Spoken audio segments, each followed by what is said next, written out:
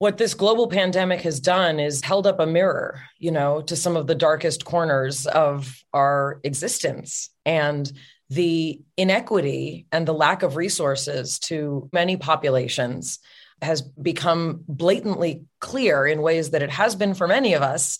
But we're seeing that a lot of people now are kind of waking up to seeing the systemic injustice and lack of distribution of resources. Hi, I'm Vishen Lakhiani, founder of Mind Valley, the School for Human Transformation. You're listening to the Mind Valley podcast, where we'll be bringing you the greatest teachers and thought leaders on the planet to discuss the world's most powerful ideas in personal growth for mind, body, spirit, and work. Welcome back, folks, to the Mind Valley podcast. I'm so excited about our guest today, because if you've watched The Big Bang Theory, or if you were hooked on that beautiful 90s sitcom, Blossom, you've heard of this brilliant woman, Mayim Bialik.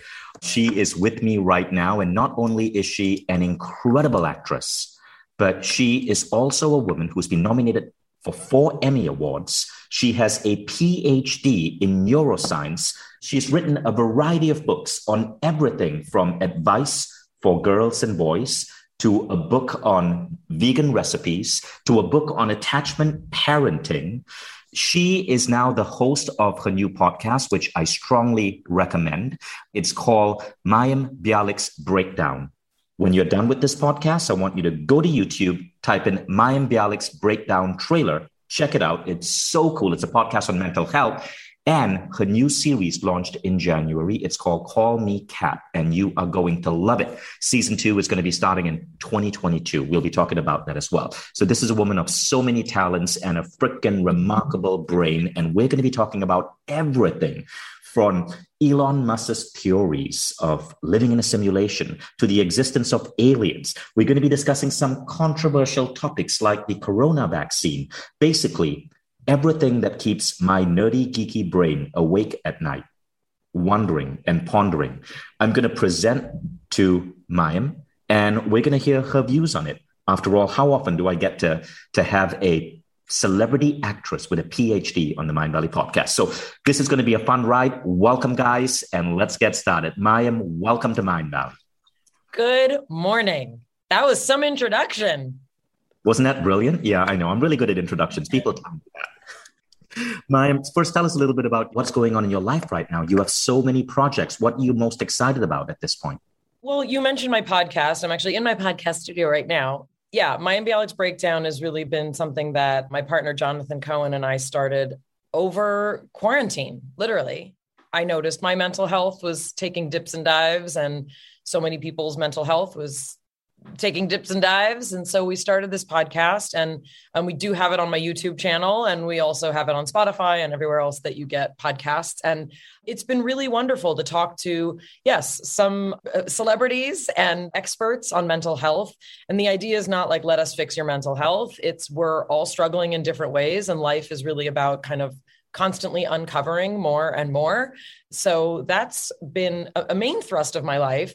And I can't ignore the fact that there was a very specific press release that I am one of the 2 new hosts of Jeopardy. So yeah, I'm not allowed to talk a ton about it yet, but what is true is that is just about the most amazing and most surreal thing. And if you want to talk about simulations, I feel like this whole thing is just a giant simulation to see if I can lose my mind. It's a remarkable simulation, and you have the cheat codes, which is why you're doing so much.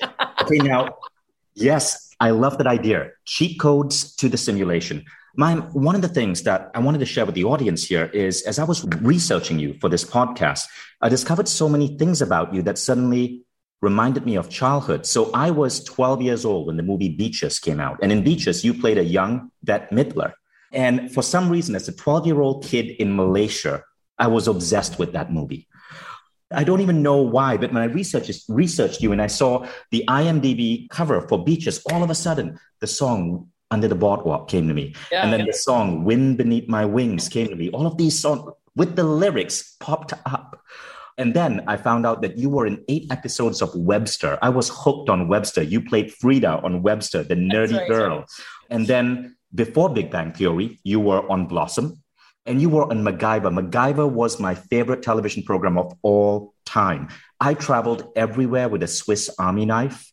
I was like 13 or 14. I memorized, because I'm a geek, I memorized every episode of MacGyver in order, and I would recite them to myself on long car rides. And what was cool about you is you were on the 100th episode of MacGyver, and Richard Dean Anderson took you as his date for right. you were probably like what, 11, 12 at that time? I think we must exactly be the same age, because Beaches came out the week of my bat mitzvah. So I was almost 13. And yeah, I worked on MacGyver. Yeah, I was 13 then. He took you on as his date for the 100 episode celebration party. And my parents were also there. I don't want to make it sound I know. creepy, That did sound awkward, right? Because a follow-up question could have been, what is it like dating 35-year-old Richard Dean Anderson when you're 13?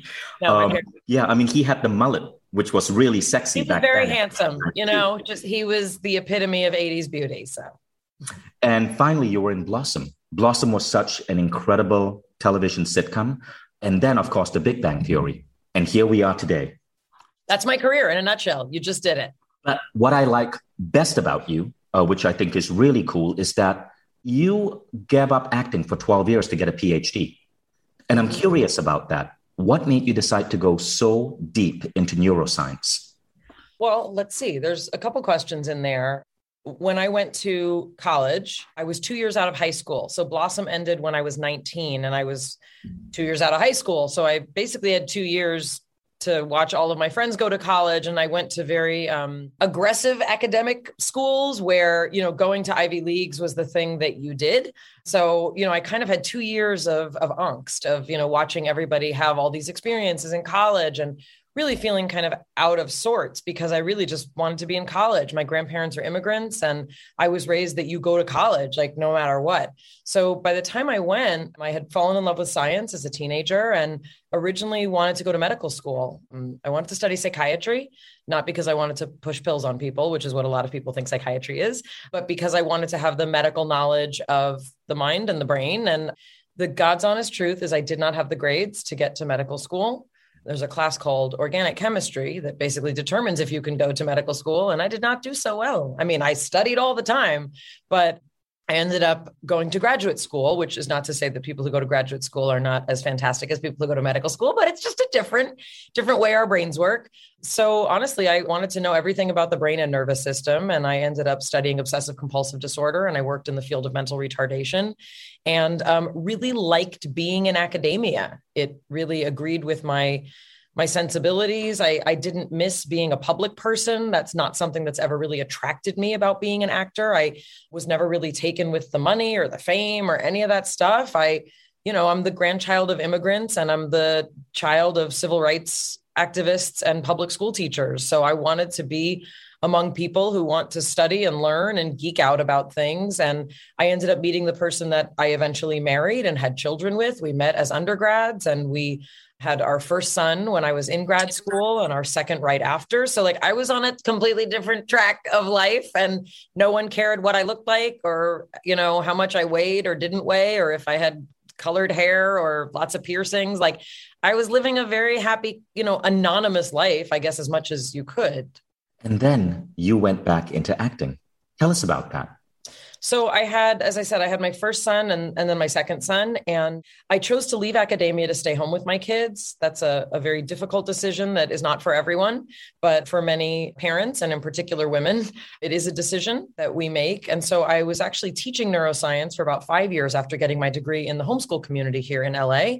I often taught with a baby strapped to me.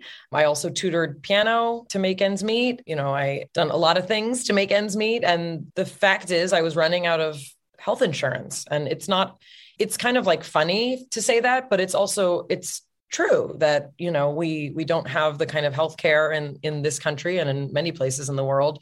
And I knew that if I could just even do 1 or 2 acting jobs, I could get health insurance for my, at that point, toddler and essentially newborn. So I had never seen The Big Bang Theory. Someone mentioned it to me once. I thought it was a game show because they're like, oh, you were mentioned on The Big Bang Theory. So I thought it was like a game show. And they were like, this person is a neuroscientist. So anyway, I just started auditioning while also still teaching and doing all the things I was doing. I was not planning on being on a sitcom. I did not know what the #1 comedy in America was. It was a crazy, weird story. And it also changed my life. I'm incredibly grateful and humbled that this is the path my life has led me on. But definitely, like life is what happens while you're busy making other plans, for sure. I love how you move from something so glamorous, being recognized on the streets as Blossom, into something so academic. What made you choose neuroscience of all the different possibilities of? When I started in college, I went to UCLA, which is a very fine public university. I do believe in public school education, and very grateful for the opportunities I had at my public university. And because I didn't have such strong math and science from when I was in school, there was a program back then, which was called affirmative action, which is very controversial for many reasons.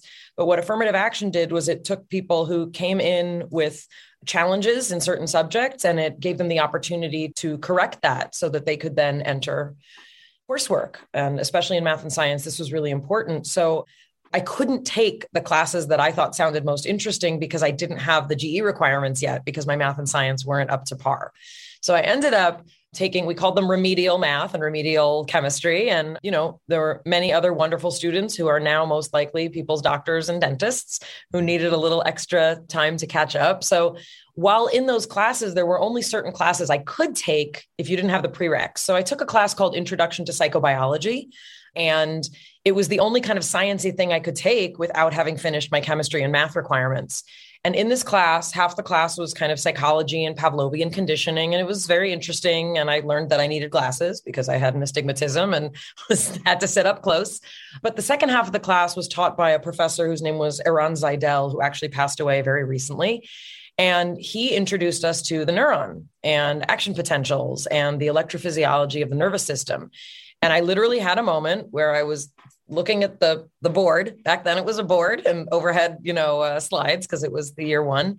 And I literally said to myself, that's the level of understanding of the universe that I want to have.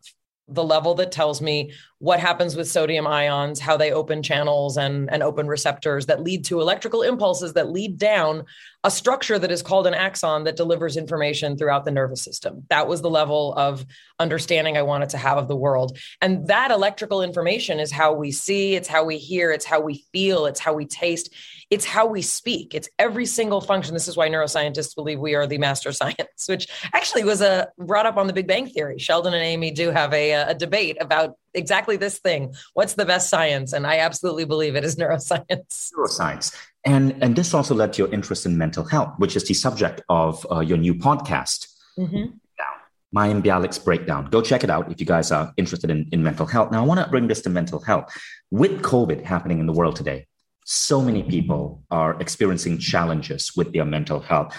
My country, Malaysia, is ranked right at the bottom of the Economist Normalcy Index. That means in Malaysia, I've had to leave my country. I've been living in Europe now for 13 months. I had to leave my apartment, leave my office, and I have 250 employees in Malaysia. Malaysia is the country most hit, and the mental health challenges that my parents, my family are going through are crazy. And I know it's pretty bad in certain areas of the US itself.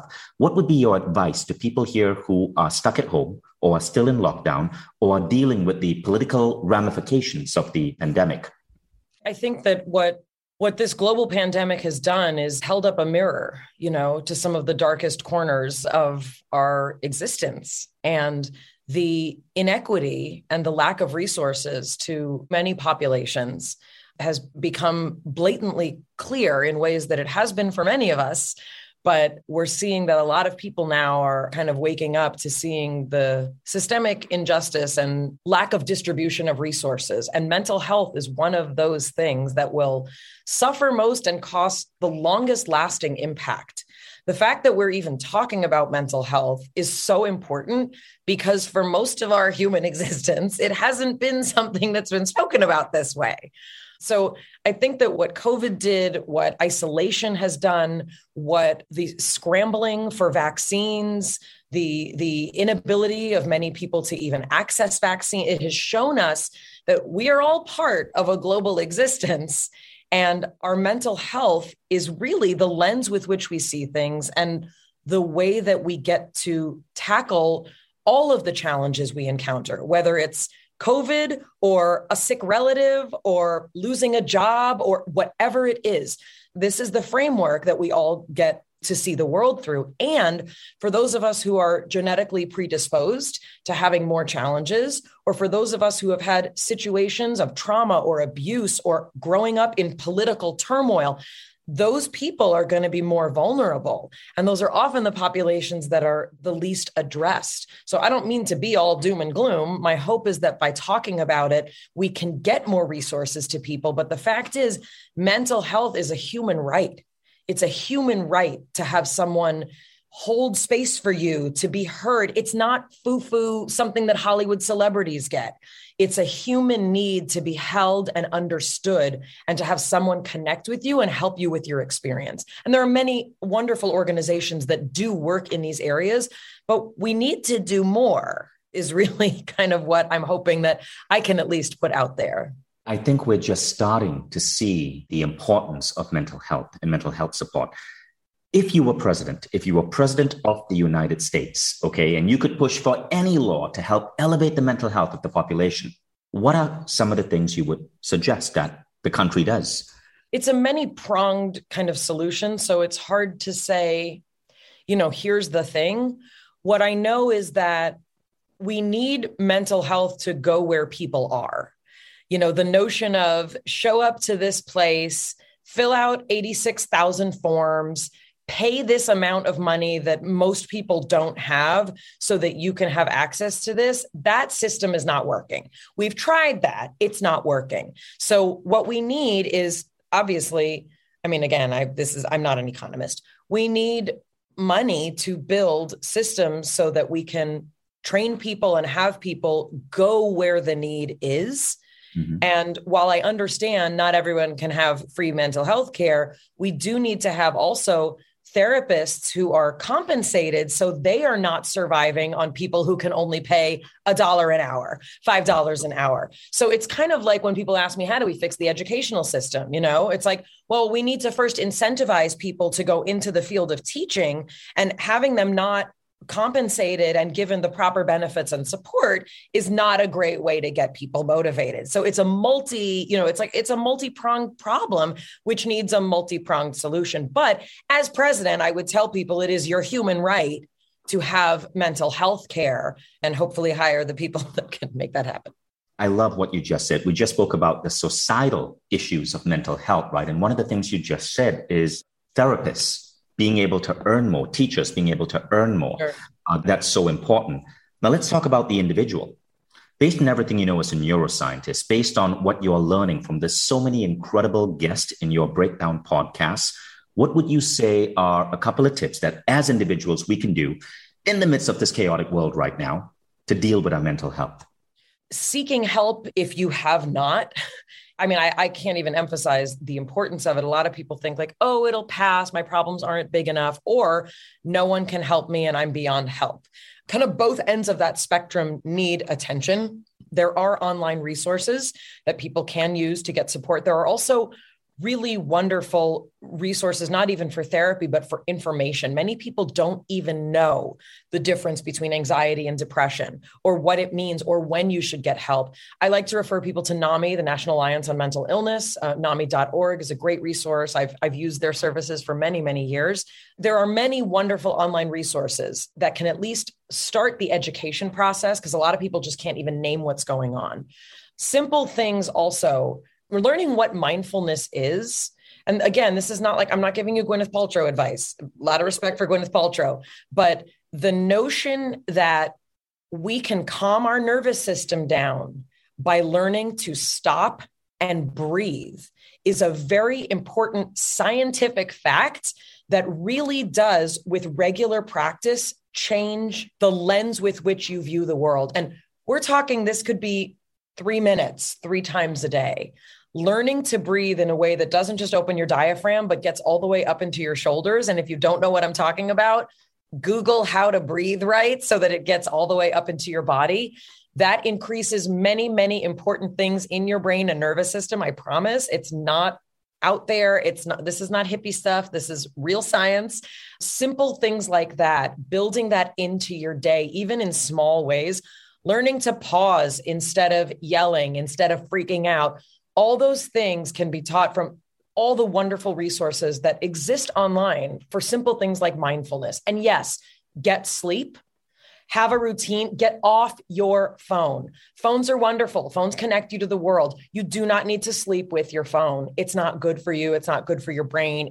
I promise there are unconscious processes at work when your phone is in the room with you.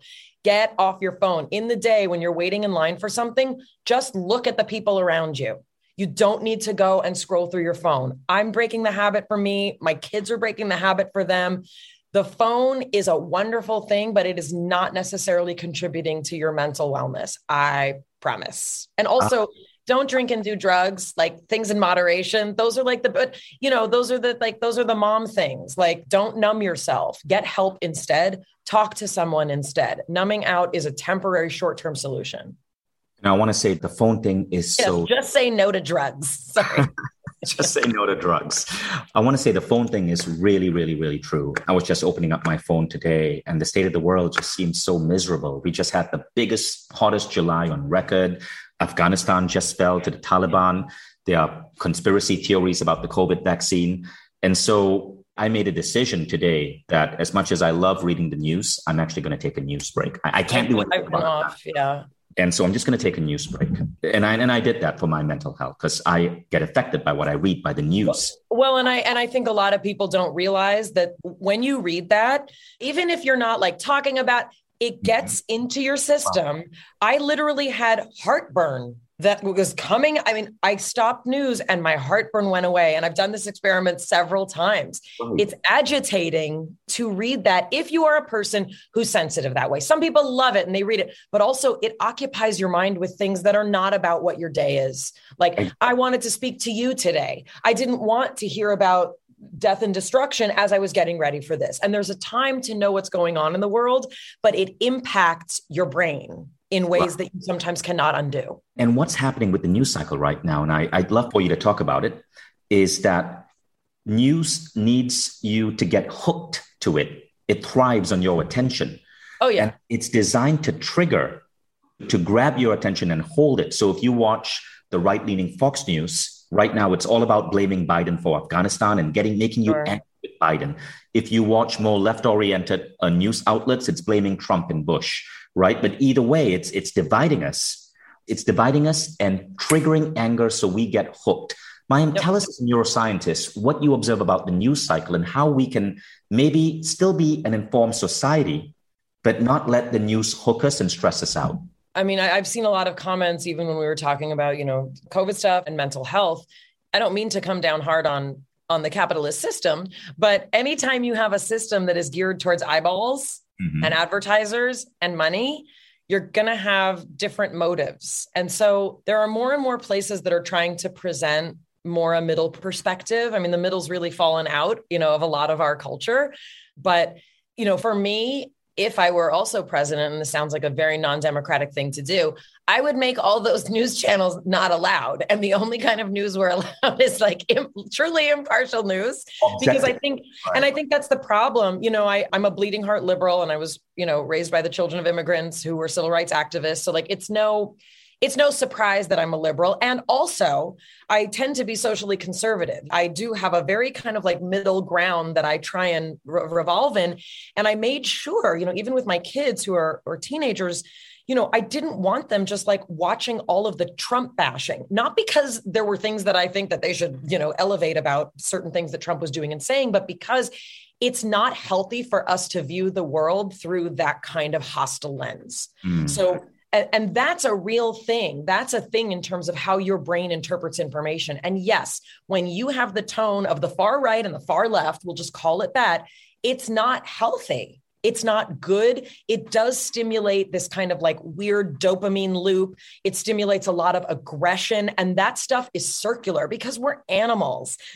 We get a fight, we get into a fight. And mostly there's a lot of we need to agree to disagree when it comes to a lot of this stuff because we're not going to fix it between us. Right.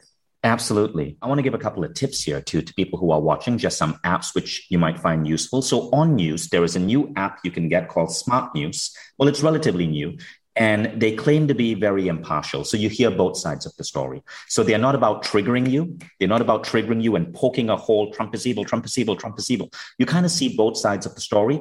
And when you see both sides of the story, news doesn't hook you as much and it doesn't depress you as much because you understand that it's everything isn't black and white, right? They are nuances. Nuance. That's a word that a lot of people, I think, don't even.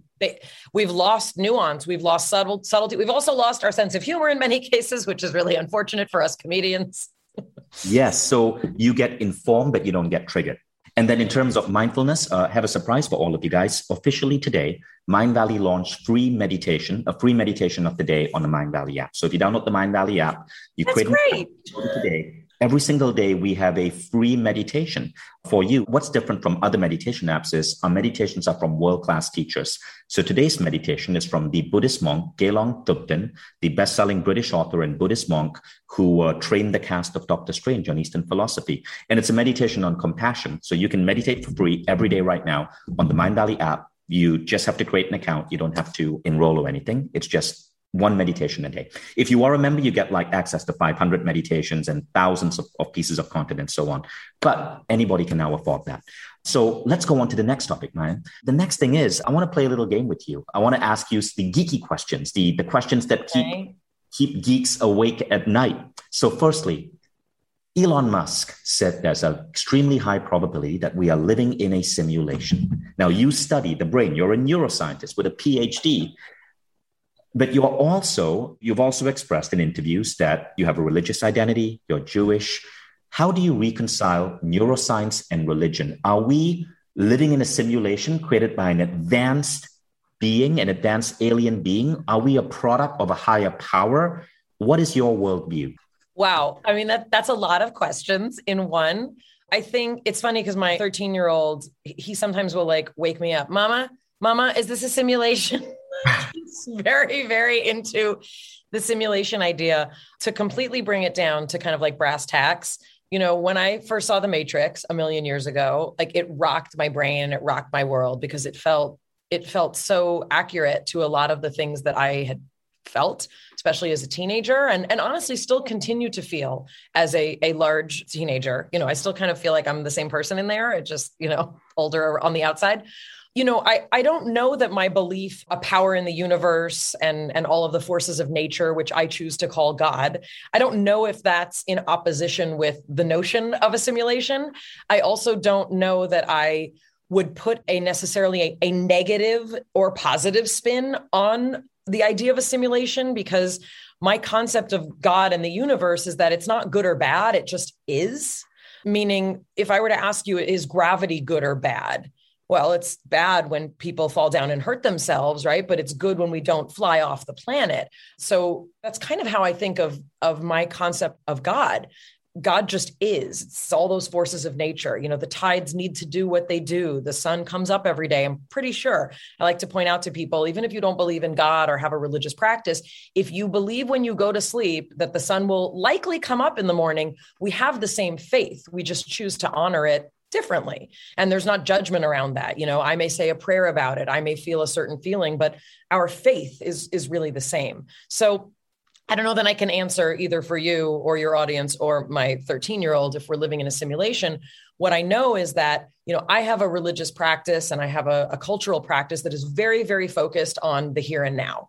We're very much about, you know, what do you eat? Is there mindfulness to that? How do you present yourself? How do you conduct yourself? How do you interact with other human beings?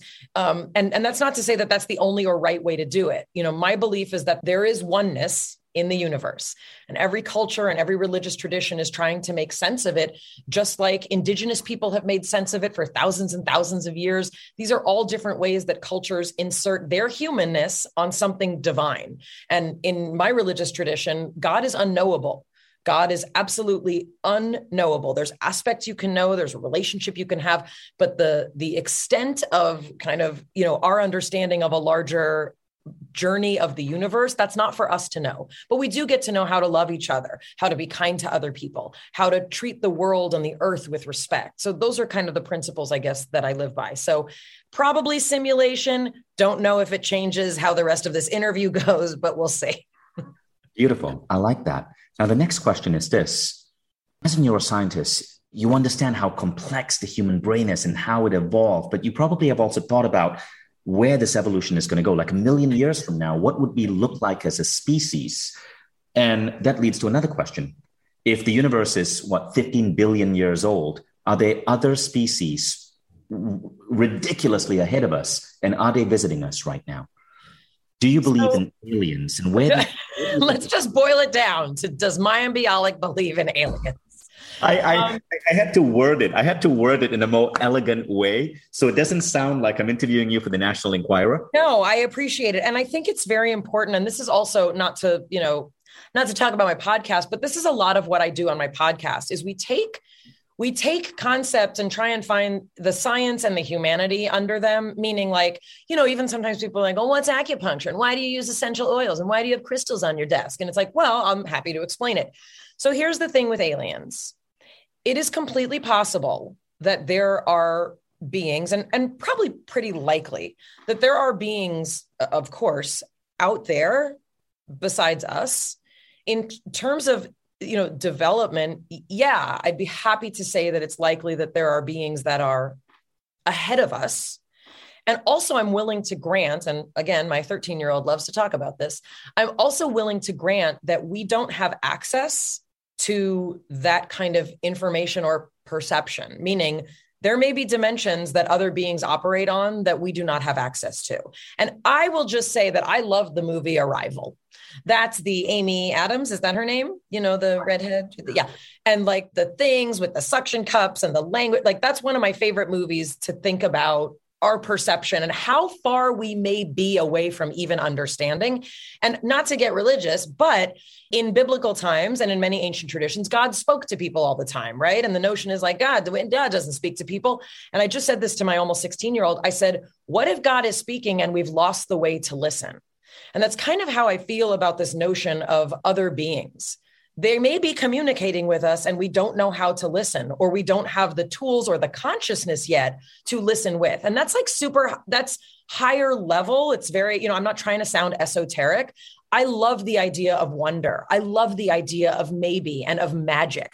Yes, I'm a scientist and I do want proof of things. But the fact is, I'm open to the possibility that there's more evolution than this. And if you think about sort of the overlap between Neanderthalensis and Australopithecus and all of the homos that came before us, meaning we're Homo sapiens sapiens, there is overlap between different processes of evolution. But I think what's important is not to think, my older son was like, well, who's the most evolved being? Who's the smartest being on the planet? And I said, I cannot answer that. It depends what kind of wisdom you want to talk about. There are things that dogs can do that I cannot, that dogs are much smarter than me when it comes to smell, when it comes to loyalty. Kidding. That was a joke. But anyway, I think it's very hard and a very human and very capitalist desire to make a class system around it, And I like to think of us more on some sort of spectrum and continuum that is not linear. And I think that's, again, what the movie Arrival really, helped. That's a movie recommendation I'd love for you guys to check out. Now, let's touch on that topic. What do you believe about God? Is God in our brain? Is God outside us? Is God the morphogenetic field? What exactly is God to you?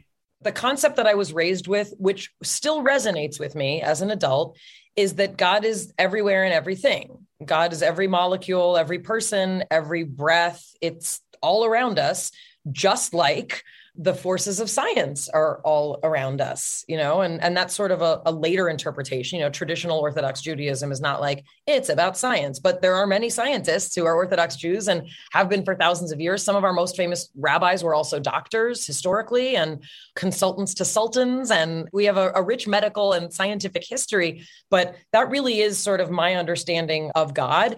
I don't like to say like God is a feeling, but my younger son actually has taught me a lot about the feelings of safety and security and wonder that we feel is divine. So in that sense, really everything does have the capacity to be touched by divinity in some way. Do I think that religion is God? No. Do I think that people are a representation of exactly what God wants? No. There's terrible things that happen. There are horrible people. There are horrendous things done in the name of God and religion, but do not confuse God with the people who follow God. Those are two different things. I love that answer. And man, I don't know if you're reading the chat, but there's so much love for you right now in the chat. It's very, very nice. I keep waiting for like the one super mean comment, but that's just me. No. And so what if Mayim's words resonated with you? Type a message in the chat. Show her some love. Oh, that's nice. Thank you. So Nicole is saying, this is absolutely my favorite type of conversation. Someone wants to be my neighbor. I thought that was sweet. Someone said, I want to be your neighbor. Crystal said, love your perspective and personality, bright, educated, and so well grounded. So the next question is this.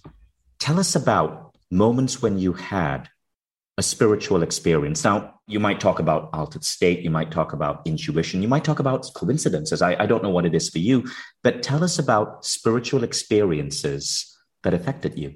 I've never been asked this. This is a really beautiful, profound thing to think about.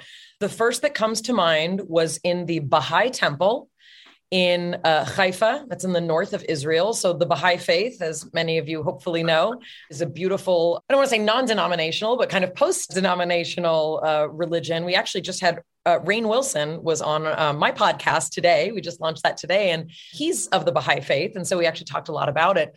But the Baha'i kind of headquarters are in the north of Israel, and they have these unbelievable hanging gardens. And the Baha'i faith believes that all prophets were true prophets. So their prayer space that they have that I went to has no icons, meaning there are no images. There's no picture of Jesus or of Moses or of Muhammad. You know, it's a completely neutral, beautiful space. There's some floral decorations and a really profoundly beautiful smell. And I had a feeling of something very much not describable. It was a very, very interesting. I don't want to say it was like, I felt happy. Like it wasn't happiness. It's a feeling of wholeness and presence and unity that was very, very specific.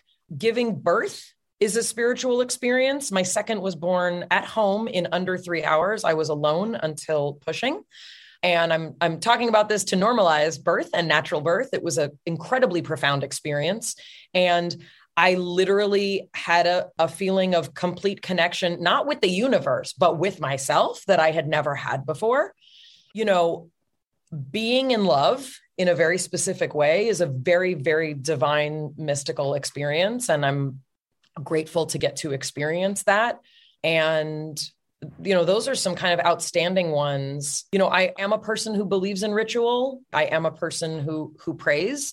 And Yom Kippur is the day that traditional Jews fast. We don't eat or drink for 25 hours, and we spend the day in prayer and meditation. And those are some of my most favorite moments of the year, because when you're and again, you're not like out working or running, when you're not eating or drinking, you really do need to conserve a lot of energy, but it allows you to really go deep inside.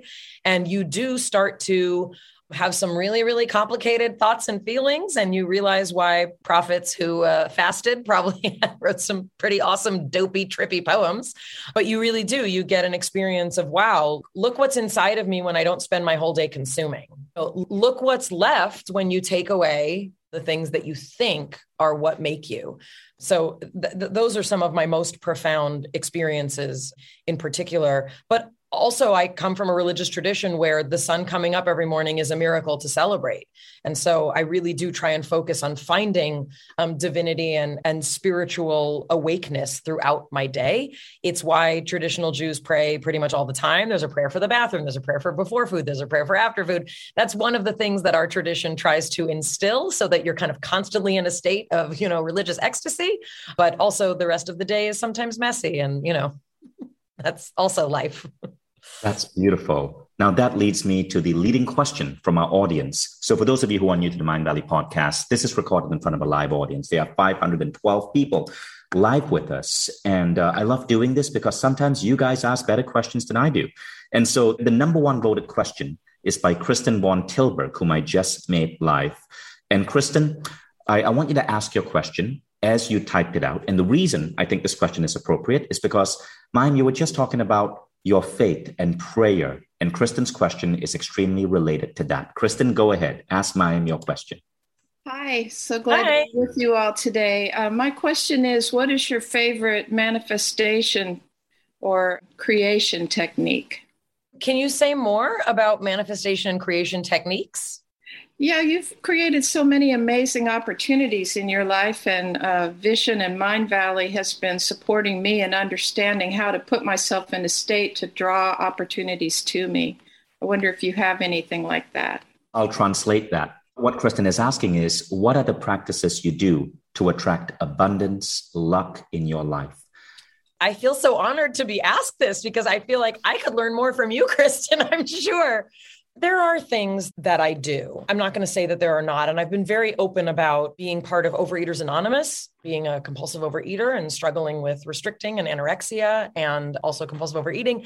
So there's a lot of prayer and meditation surrounding the 12-step programs, which I know may not be for everyone, but I've learned a lot from those programs as an adult. That's really helped me mature a lot to try and understand my place better. But what I will say is one of the most important things that I have done is to surround myself with people who believe in me more than I believe in myself. I struggle a lot with believing in myself. I do not have great confidence. I really don't. And, some people say it's part of my charm, but mostly it can feel like an impediment. And I have crystals, I do meditation, I go to therapy. I cannot live my life without the support of someone helping me through it. But I've been blessed to surround myself with creative people who have helped me. My current partner is the person that I do my podcast with. And I literally wouldn't do it without him. I would sit in the corner and cry. And, so I've had that opportunity. My YouTube channel was started by a very close friend of mine. His name is Emmanuel Shalev. He works for Aleph Beta, which is a Jewish online, actually it's for all faiths, video series about education. And he was the one who started my YouTube channel because I said, nobody wants to hear from me. I don't want to do this. So I know that's kind of a strange response. Usually when I try and do like meditations on abundance, it just makes me cry and I feel bad. So I have a lot of problem accepting where I am. And I'm very grateful to those who have walked with me, through this path. So I have inspirational quotes. I have things that I definitely look to, but, for me, shutting out pop culture has been very helpful because it usually makes me feel bad and sad, limiting my time comparing and despairing, which is really where I tend to go, and learning to trust my intuition more. I've been told by many people that I have great intuition, and I almost always push it aside. So literally, even just yesterday, I had a conversation where I said to someone, my intuition was right about this, and I'm not going to push it aside anymore. Yeah. So that notion of like trusting my gut, it's something I'm really trying to learn. But, I'm 45 and I'm still learning. I still feel like that 15-year-old kid who's like, where do I belong? So it's a process. I really, really appreciate your question, but really hope I can turn it around to you one day. Well, I just want to thank you for the way that you've used your influence and your position in the public eye to bring forth this compassionate, caring. Oh, thank you. I appreciate that. Thank you so much for your beautiful question, Kristen.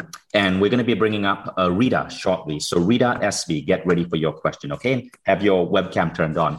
I love how you answered that. I love that you are so open to your religious practices, to meditation, to even crystals. I just started believing in crystals like a year ago. You don't have to believe in them. They exist. Like we weren't waiting for you to believe in them. And one of the things I wanted to ask you, hi, Rita, nice to see you. So Rita's going to ask a question. I'm actually going to ask Rita, I'm going to bring you up, Rita, to ask your question now. And then I'm going to get to the closing question. So Rita, go ahead. Hi, Mayim. What are the habits, your daily habits and attitudes that have helped you be such a successful actress, writer, mother, scientist? How have you managed to combine them all? Thank you, Rita. I'm just going to repeat it because Rita's mic wasn't extremely clear. Rita, thank you for such a beautifully worded question. It was our second highest rated question. And this is it. What have been the daily habits and attitudes that have helped you be a successful actress, scientist, mother, writer? How have you managed to combine it all? Rita, thank you for your question. It made me very emotional because, the answer is not what I would want to hear.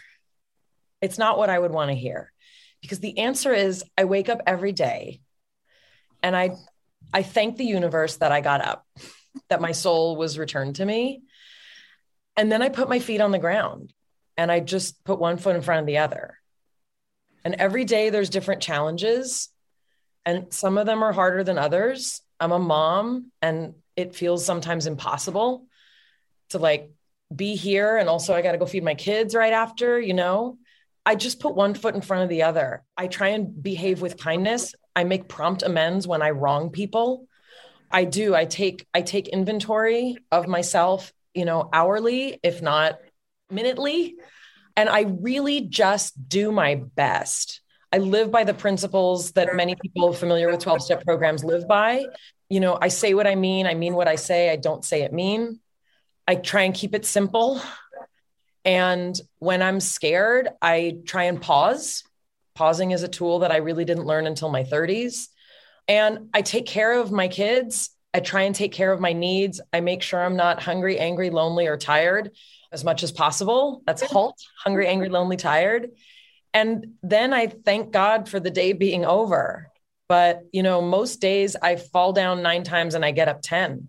That's it. I don't have more than that. That's just my life. And I hope that's helpful, but that's just me. So beautiful. Thank you, Rita, for the question. And I love the quote. I say what I mean what I say, and I don't say it mean. Rita, thank you for your question. And thank you. What a beautiful soul you are. Like, just being in your presence is so uplifting.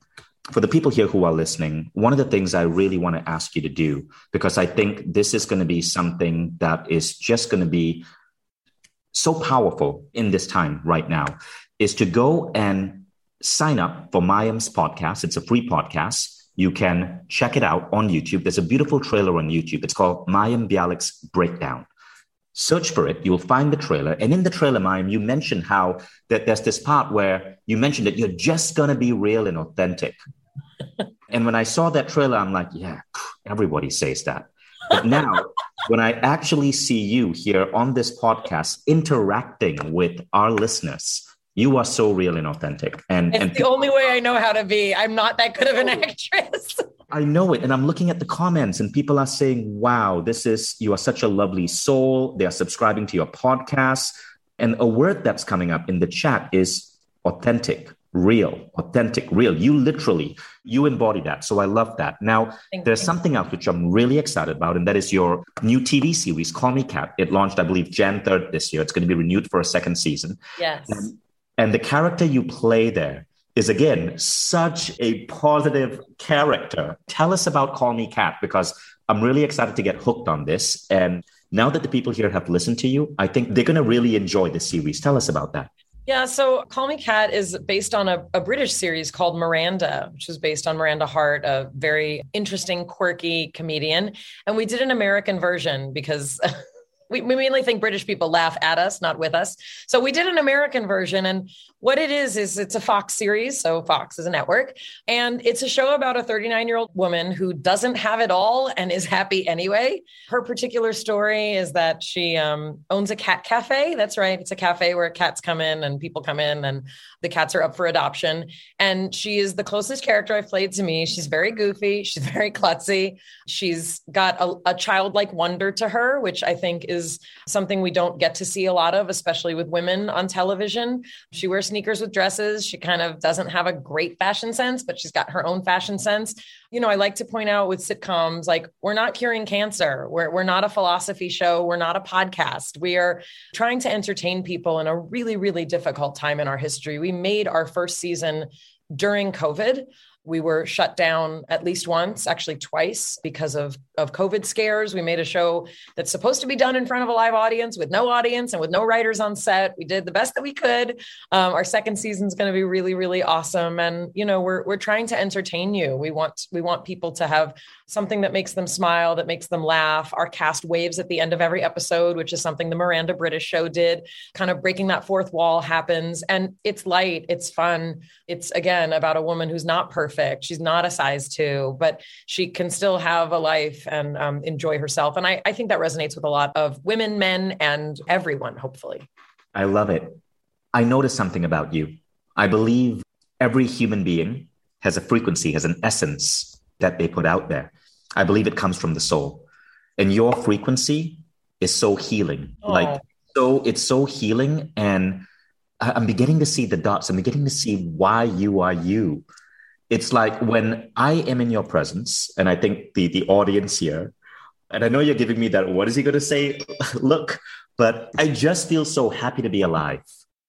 And when I'm happy you're alive, so that's good. When I watched the trailer for Call Me Kat, I got so excited about the show, not just the humor, but the feeling I knew that show was going to give me.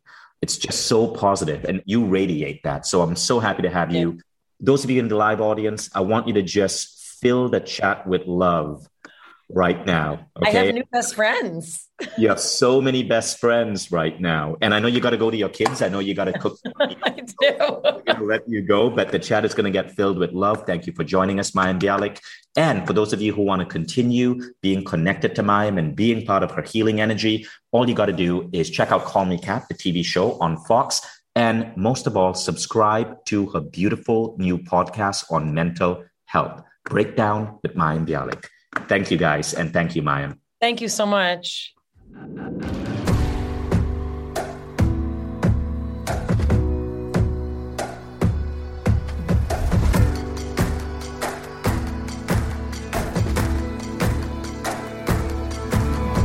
I'm Vishen Lakhiani, and this is the Mind Valley Podcast.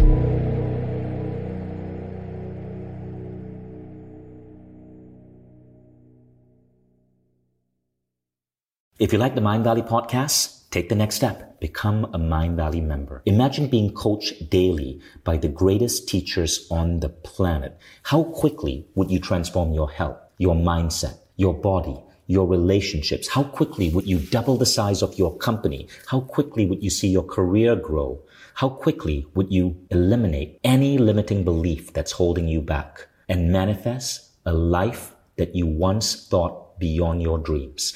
When you become a member, you don't just get access to the greatest education in the world. You become part of a community of 150,000 of the most incredible people dedicated to personal growth.